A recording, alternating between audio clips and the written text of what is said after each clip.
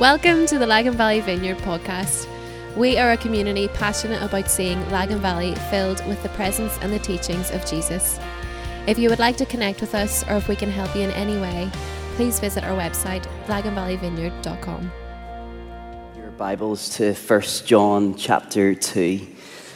Last week we kicked off our new teaching series called Love Alive, and we're going to spend the next couple of months working our way through a set of teachings that were first written by John, the close friend of Jesus. Last week we saw that through the incarnation, Jesus drew so close that we, like John, are able to lean right up against him and unashamedly describe ourselves as disciples whom Jesus loves.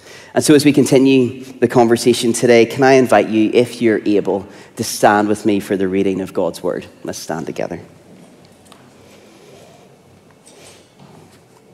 We're going to read from 1 John chapter 2 and starting at verse 12. Come, Holy Spirit.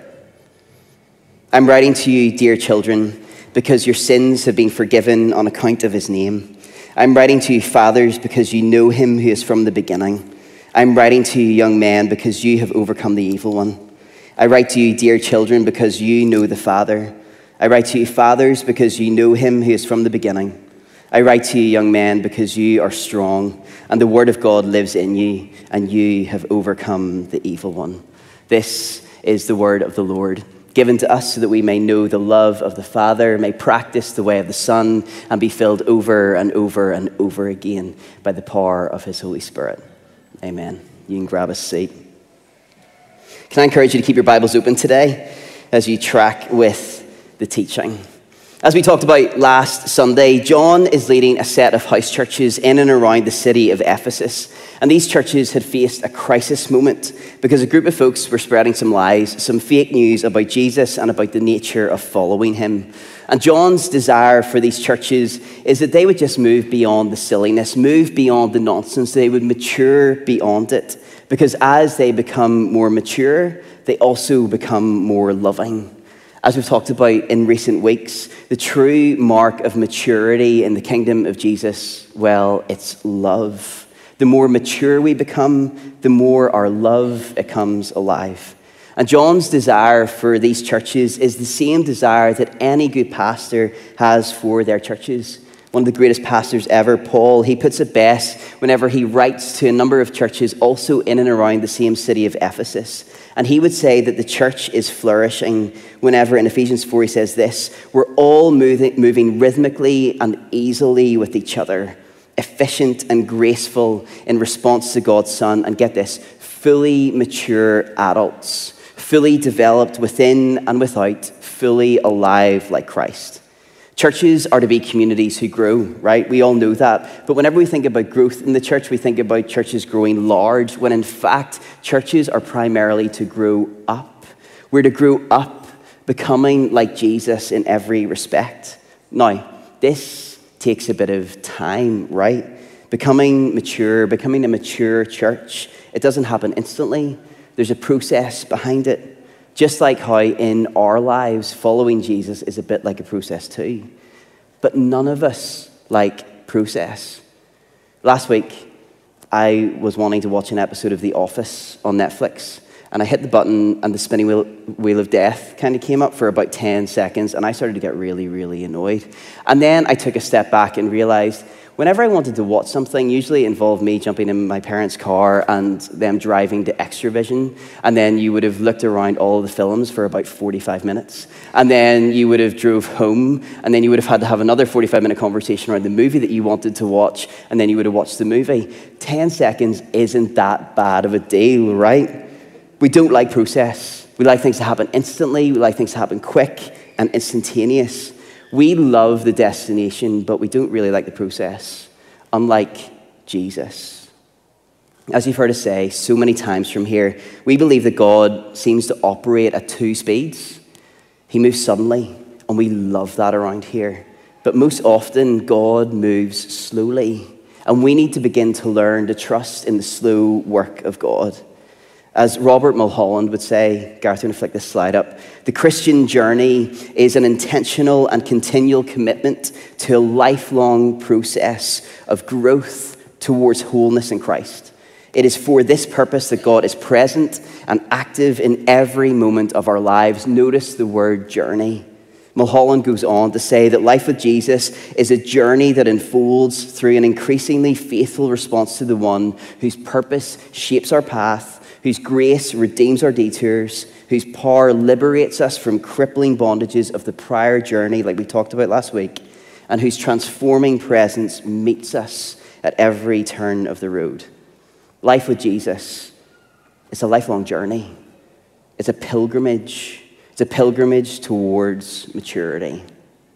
A few years back, Emma and I took ourselves off to the north of Spain to journey along the ancient pilgrimage paths known as the Camino de Santiago. And we took ourselves off because there's some stuff going on in our lives and we needed some space. We needed some space to process. We needed some space to pray together, to meet with Jesus, but also to look into the future and to see what he was inviting us into. It was such a formative moment as we slowly walked along the paths of the Camino. Now, the thing about the Camino is I didn't bring a map with me because you don't need one. All the way from where you start to your destination, which is this cathedral in a city called Santiago de Compostela, it's marked out by waymarkings that look like this. As the shell points in a direction, you know that you're supposed to head in this direction. Now, it's important for me to say, I didn't nick this. Like, there's not a bunch of pilgrims, like, where the France am I? You kind of working their way through the Camino. That's not the case, honestly, trust me. Now, along the way, I had the same experience over and over and over again, where I'd be walking along realizing, Flip, I hadn't seen a shell waymarking in a really long time. I'd start to panic. I'd be thinking, Flip, am I on the right path? Have I lost? Like, where am I? But usually whenever that happened, only a couple of steps down the road, I would be able to see this waymarking. And I'd be able to locate myself. I'd be able to see, okay, this is where I am. I'm making some good progress along the right path. It's really helpful for us to know where we are on our journey, right? To know where we are. Because otherwise we can find ourselves getting a little bit lost or a little bit stuck. And so in the thick of this crisis moment, John writes to these churches highlighting a series of waymarkings to help them find out where they are on the journey towards maturity, and to bless them with a sense of confidence so that they're able to say, I know that I'm making some good progress along the right path. And he does this by highlighting three different kinds of groups of people who would have made up the churches, three different groups of people who make up our church and every single church that is alive. We read about them earlier in our teaching text. And just a slight side note, but an important side note, it's important for us to remember that John is writing into a specific context. So his language is a bit blokey, right, whenever we read this in chapter 2. But as Wesley and as so many others would point out, the intention of these categories is for both men and women. The three different groups that John highlights, they're children, they're those who are emerging into adulthood, and they're also elders. Now, one way for us to look at these categories is for us to think of them as different physical age groups. But as John Stott would point out, John is highlighting three different stages of the spiritual pilgrimage. Because so often we can think that maturity in Jesus, it comes with age, right? Like the longer that we've been a Christian or the more times that we've been at church, the more mature that we are. But that is not necessarily the case. John is saying something very different here. He's saying that maturity has got way more to do with stage than it has to do with age. It's got everything to do with the fruit of somebody's life as they learn to abide in Jesus. And so for John, there are three stages of the spiritual pilgrimage.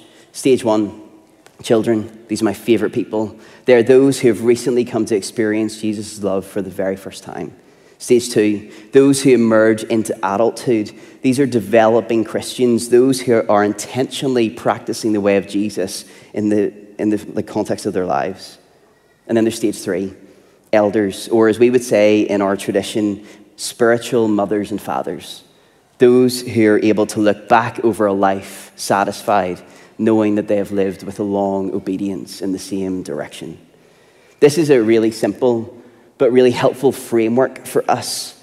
It helps us to see what stage we are at in the spiritual journey, what season of life we find ourselves in as we learn to become more like Jesus. And I think that knowing our location, our stage on the path, is really helpful for a number of reasons. Number one, whenever we begin to see what stage we're at on the journey, we can better live into that stage. So often, our life with Jesus, it runs on the fumes of nostalgia, the glory days of the past, or we can find ourselves deferring our faith, thinking I'll properly follow Jesus once this thing happens or once I get over that.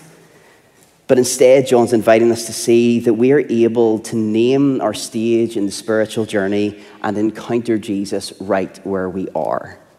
Number two, Ronald Rolheiser would write that if we don't name our stage of the journey, we can hinder our growth. Because on one hand, we can try to take on too much whenever we're not ready for it. And on the other hand, we don't take on enough, especially whenever we're ready for it. As you can tell, I lift a lot of weights. I don't at all. Actually, that's a complete lie.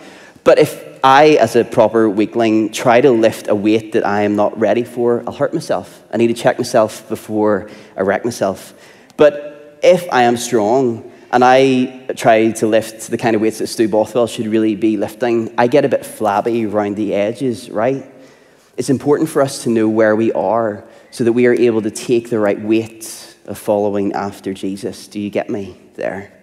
Number three, knowing our location on the journey helps us to see areas in which we can grow. And number four, we're never to journey this pilgrimage alone. We're to do it in community. This is how a community grows in maturity and into love. Whenever you look out for one another, whenever you realize, man, I've got some serious growing up to do and I could do with some help. And so you're able to approach a mother or father in the faith. Or if you are a mother or father in the faith and you see a newborn in the faith struggling with something, you go and approach that person saying, I know that you're stuck, but I've been here before and I know the way on, so let me help you along the way. We get to journey this together in community. Now, before I dive into this really briefly, two quick caveats. The first thing I want to say is this. I'm going to nick this from Ruth Haley Barton. She says this. One of the main lessons we learn on the spiritual journey is that God is not in any particular hurry to get us to the promised land. He's much more concerned about the transforming work that he is doing in us to prepare us for greater responsibilities, and I love this, of freedom living. We can't microwave our faith. We're invited into a slow-cooked spirituality. We're invited into a process, a journey, a pilgrimage, and it takes some time. Now, we could step back and think of these stages like levels in a game, right? Our competitive spirit kicks in, thinking we need to rush through to the next level, but that is not the pace of God. He walks with us at 3 miles an hour. He slows us down and invites us into deep transformation so that we can live freely and live lightly. Second thing, I don't want you to mishear me today.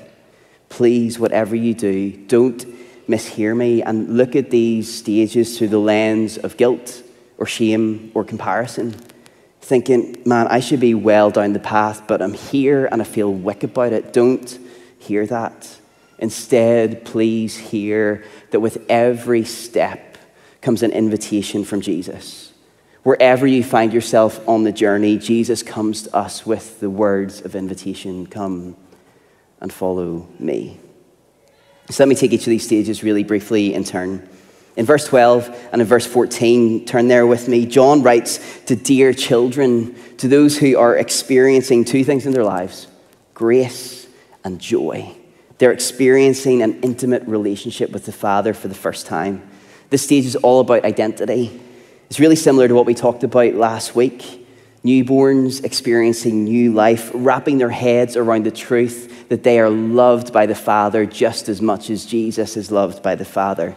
It's a stage full of joy and newness and excitement. I love that in this community, there are many people who find themselves in this stage. I love that. And yet I long for so many more people to enter into this space. But while the first steps of the journey are to be enjoyed, treasured, savored, we're not supposed to camp out there forever. Because up ahead, there is commitment, there's responsibility, there's cost and sacrifice. And so because of that, it is tempting to just stick around this stage forever. But it becomes a little bit like living with your parents whenever you're way too old to be living with your parents. I know it's cozy, but it's flipping weird, right? So it's important for us to not stay camped out at this space. Stick around here too long, and your faith can become a little bit self-centered, a bit consumeristic. In this space, we haven't learned to trust Jesus with everything, so whenever life hits, our foundation gets a little bit shaky.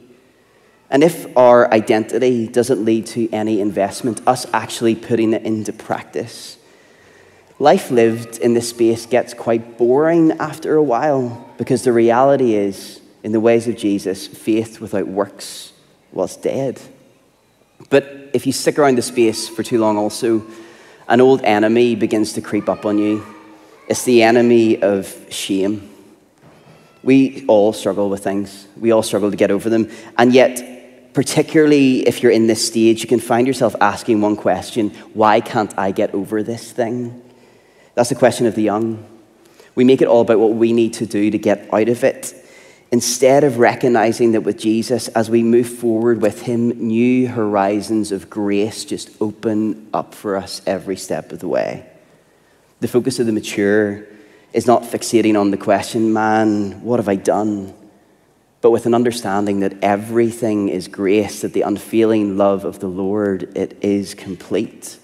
The mature ask the question, well, in light of grace, Jesus, what can I now go and do? But there does come a moment. There comes a moment in the journey whenever we are to make a transition, a graduation from being young to becoming adults. There's a moment whenever we need to leave the family home. But there's one thing that we are to never leave behind, and it's our awareness that we are the beloved. This newness of life that we once felt, we are to stick it into our backpack, and we are to take it wherever we go. Each stage of the journey is enfolded into the next. Where we've come from, it comes with us, especially the beginnings of grace. Because, as John Wimber would say, the way in is also the way on. Now, the next stage is adulthood. This is the space whenever we truly learn to follow Jesus through discipleship. In verse 14, John writes to those who are in this stage, saying that the word of God lives in them. And John is repeating here what he said earlier in verse 5. And by the word of God, John means that really what he's teaching there is the commands of Jesus, what Jesus taught us to do. He wants us to see that love for God, it comes alive whenever we take the teachings of Jesus and we put them into practice. Here John is showing us that those who are moving into greater depths of maturity, they are those who, as John would say in verse 6, live as Jesus did. The maturing, they don't just like the teachings of Jesus. They don't see them as convenient or helpful. They don't use them as life hacks. They don't just believe the teachings of Jesus to be good. They are those who put them into practice, particularly whenever nobody is watching. As the great Dallas Willard would say, maturing disciples are those who are living as Jesus lived in the entirety of his life, adopting his overall lifestyle. You've heard me say this so many times from this stage, but whenever we look at the lifestyle of Jesus, everything that he did, from healing the sick to Sabbathing, from discipling others to getting away with the Father, from signs and wonders to eating with outsiders, we do not see a legacy that's just to be admired and worshipped, but we see a lifestyle that we are invited to imitate. You can tell that you're truly maturing in Christ if you're able to take a step back and take an honest but humble audit of your life and see a correlation between the lifestyle of the Gospels and between your own lifestyle, particularly whenever it comes to the ways of love.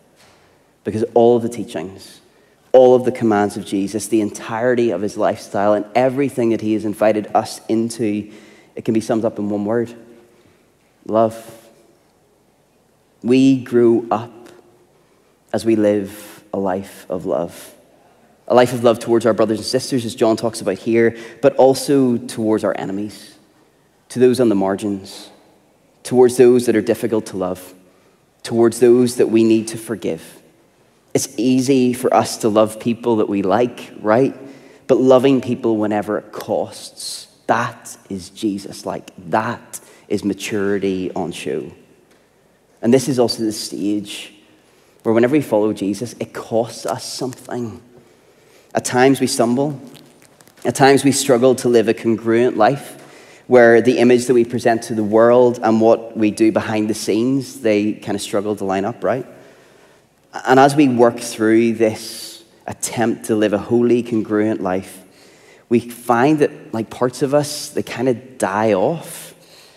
But this is the stage, as Thomas Merton would say, that we are moving from the false self to the true self. This is the stage where we learn to live into the light. We learn to live freely and lightly, as the great philosopher Emma Bothwell would say, where we learn to be 100% fully ourselves, where we learn to come home to who we truly are. Younger disciples in the room, if you want to step into maturity and greater depths of it, can I encourage you, read through the Gospels and do it again and again and again and begin to put it into practice, because that is to be your way of life, particularly whenever it costs, particularly whenever you need to love. That is the invitation for you, to live the life of Jesus and to love well. And if you are in this stage of maturing in your faith, can I encourage you, keep walking. I love John's encouragement in verse 14 to those who find themselves in this stage. He says, you are strong. Now, we find ourselves in this space struggling through good days and dark nights, but as we step forward, energized by the victory of Jesus through his resurrection, we become resilient over the long haul. Moments of crisis don't need to knock us off the journey or force us out or make us disorientated. Instead, moments of crisis actually propel us further along the path. Finally, mothers and fathers, there'll come a moment on the journey whenever we begin to see our destination. This is the stage for the elders. It's also a stage of simplicity, a place of deep and intimate communion, where we, like John would be able to say in verse 13 and 14, where we are able to say that we know Jesus. The mark of the mature, the truly mature in the way of Jesus, it comes with a sense of detachment from things that so often preoccupy our lives. Look at verse 15 with me. John says that the mature mothers and fathers, they no longer love the world. Now, it's important for me just to say what he means by world here. By world, John means the combination of things that pull us away from God. Things like a craving to succeed, lust, pride, possessions, power, money, things that we so often idolize and worship. But for the mature, the mothers and fathers of the faith, get around them and you will quickly see they don't give a monkeys about any of that stuff, because they're living for something better. Actually, they're enjoying something better in that moment. They've already started living the resurrection that is to come. They're so close to Jesus that heaven is simply a continuation, a next step of the communion that they are experiencing now. And they will live into this space forever. The mature mothers and fathers, they are grounded, no longer guarded. They can't help but give their lives away in love. Because the more that we grow up, the more that we mature, the more our lives are marked out by love. If we want to be a church whose love is alive, each of us must prioritize our own pilgrimage towards maturity. We're all interconnected. We're all bound together as a family. And so for us to become the most loving church that we can be, not just for us, but for this region that we love, we need you. I need you, and you need me to keep journeying along Resurrection Road, particularly behind the scenes of our lives. That's the framework. Children, adults, and elders. And so let me ask you a question.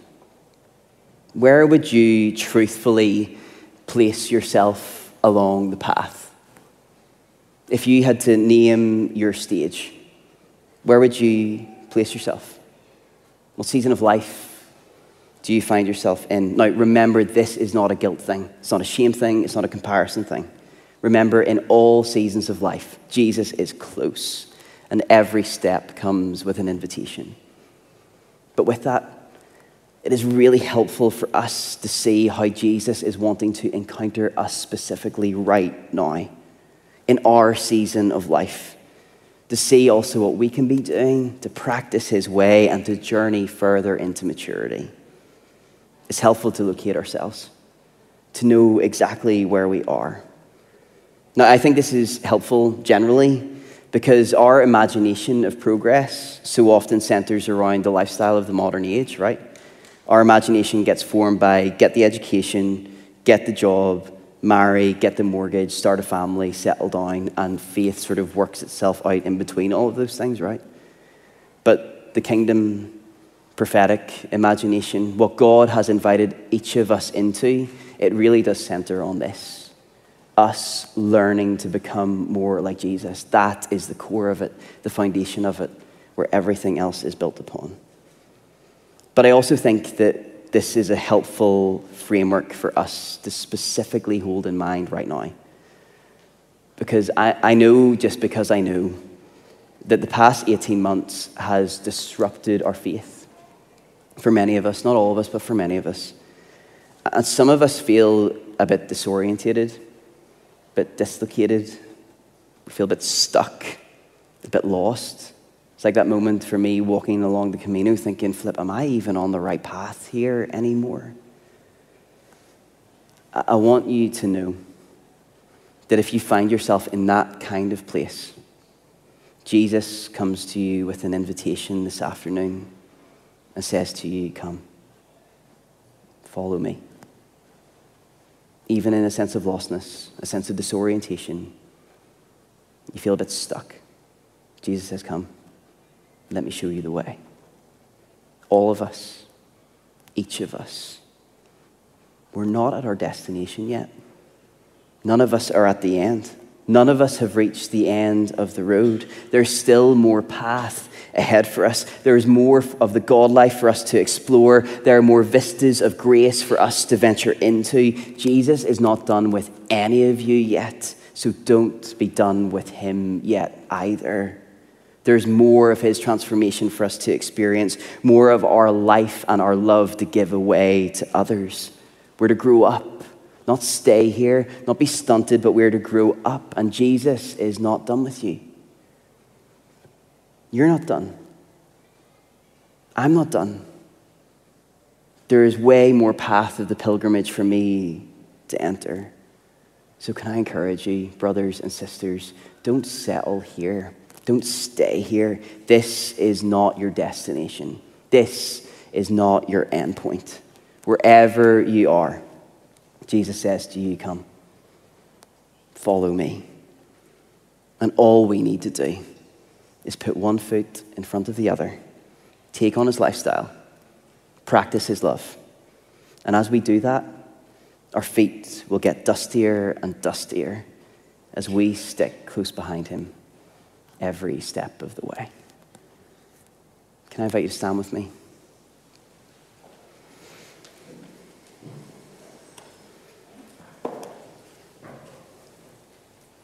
I'd love to invite you to take a moment to pray, just where you are.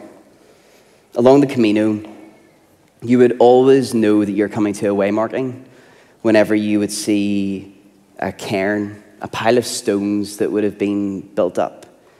As an act of prayer, pilgrims would carry a stone from waymarking to waymarking, from shell to shell, and they'd place it on a cairn so they were able to remind themselves that Jesus had been with them every single step of the way. I want to invite you all just to take a moment, and if you're comfortable, just close your eyes, just to kind of close off any distractions.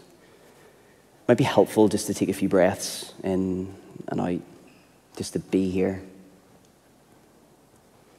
And I want to invite you just to take a moment, literally just 30 seconds, and begin just to pray prayers of gratitude, saying thank you to Jesus for his presence, for his witness, thanking him that he has been with you every step of the way. Just begin where you are, just to do that. Just thank Jesus for a moment.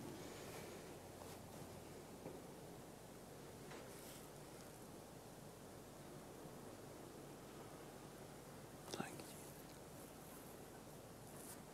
Thank you, Lord. Thank you, Lord.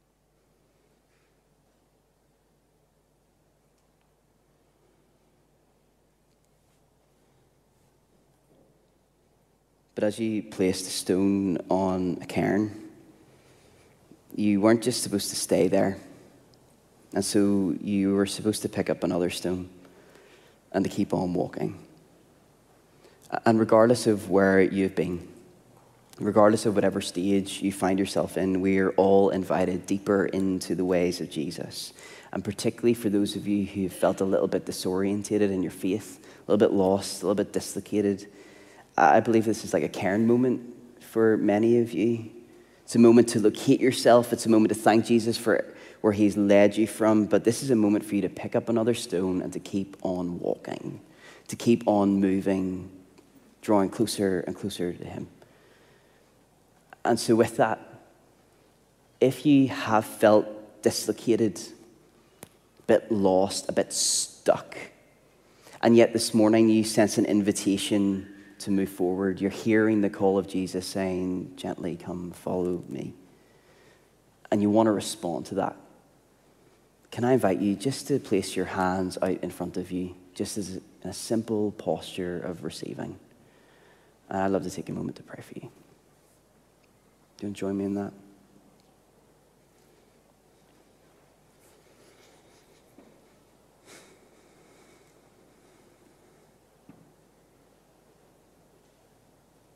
Jesus, thank you that you've been with us every step of the way. Thank you that you've been our closest companion along the path. And yet right now, I pray for my brothers and sisters, and I pray that you would fill them with your Spirit. Bless them with a sense of your presence. And Lord, would you fill them with your life so that they may be able to practice your way of life every single day. Lord, help them to see right now that they are loved by Jesus just as much as the Father loves Jesus. That they're known and seen. And Lord, I pray that you bless them with a sense of confidence, a sense of assurance that they know where they are and they're making good progress because, Jesus, you're right beside them. And so I just speak to a sense of shame, a sense of guilt. I speak against the lie of comparison that robs us of joy. And I pray, Lord Jesus, that my brothers and sisters would be able to encounter you right where they are.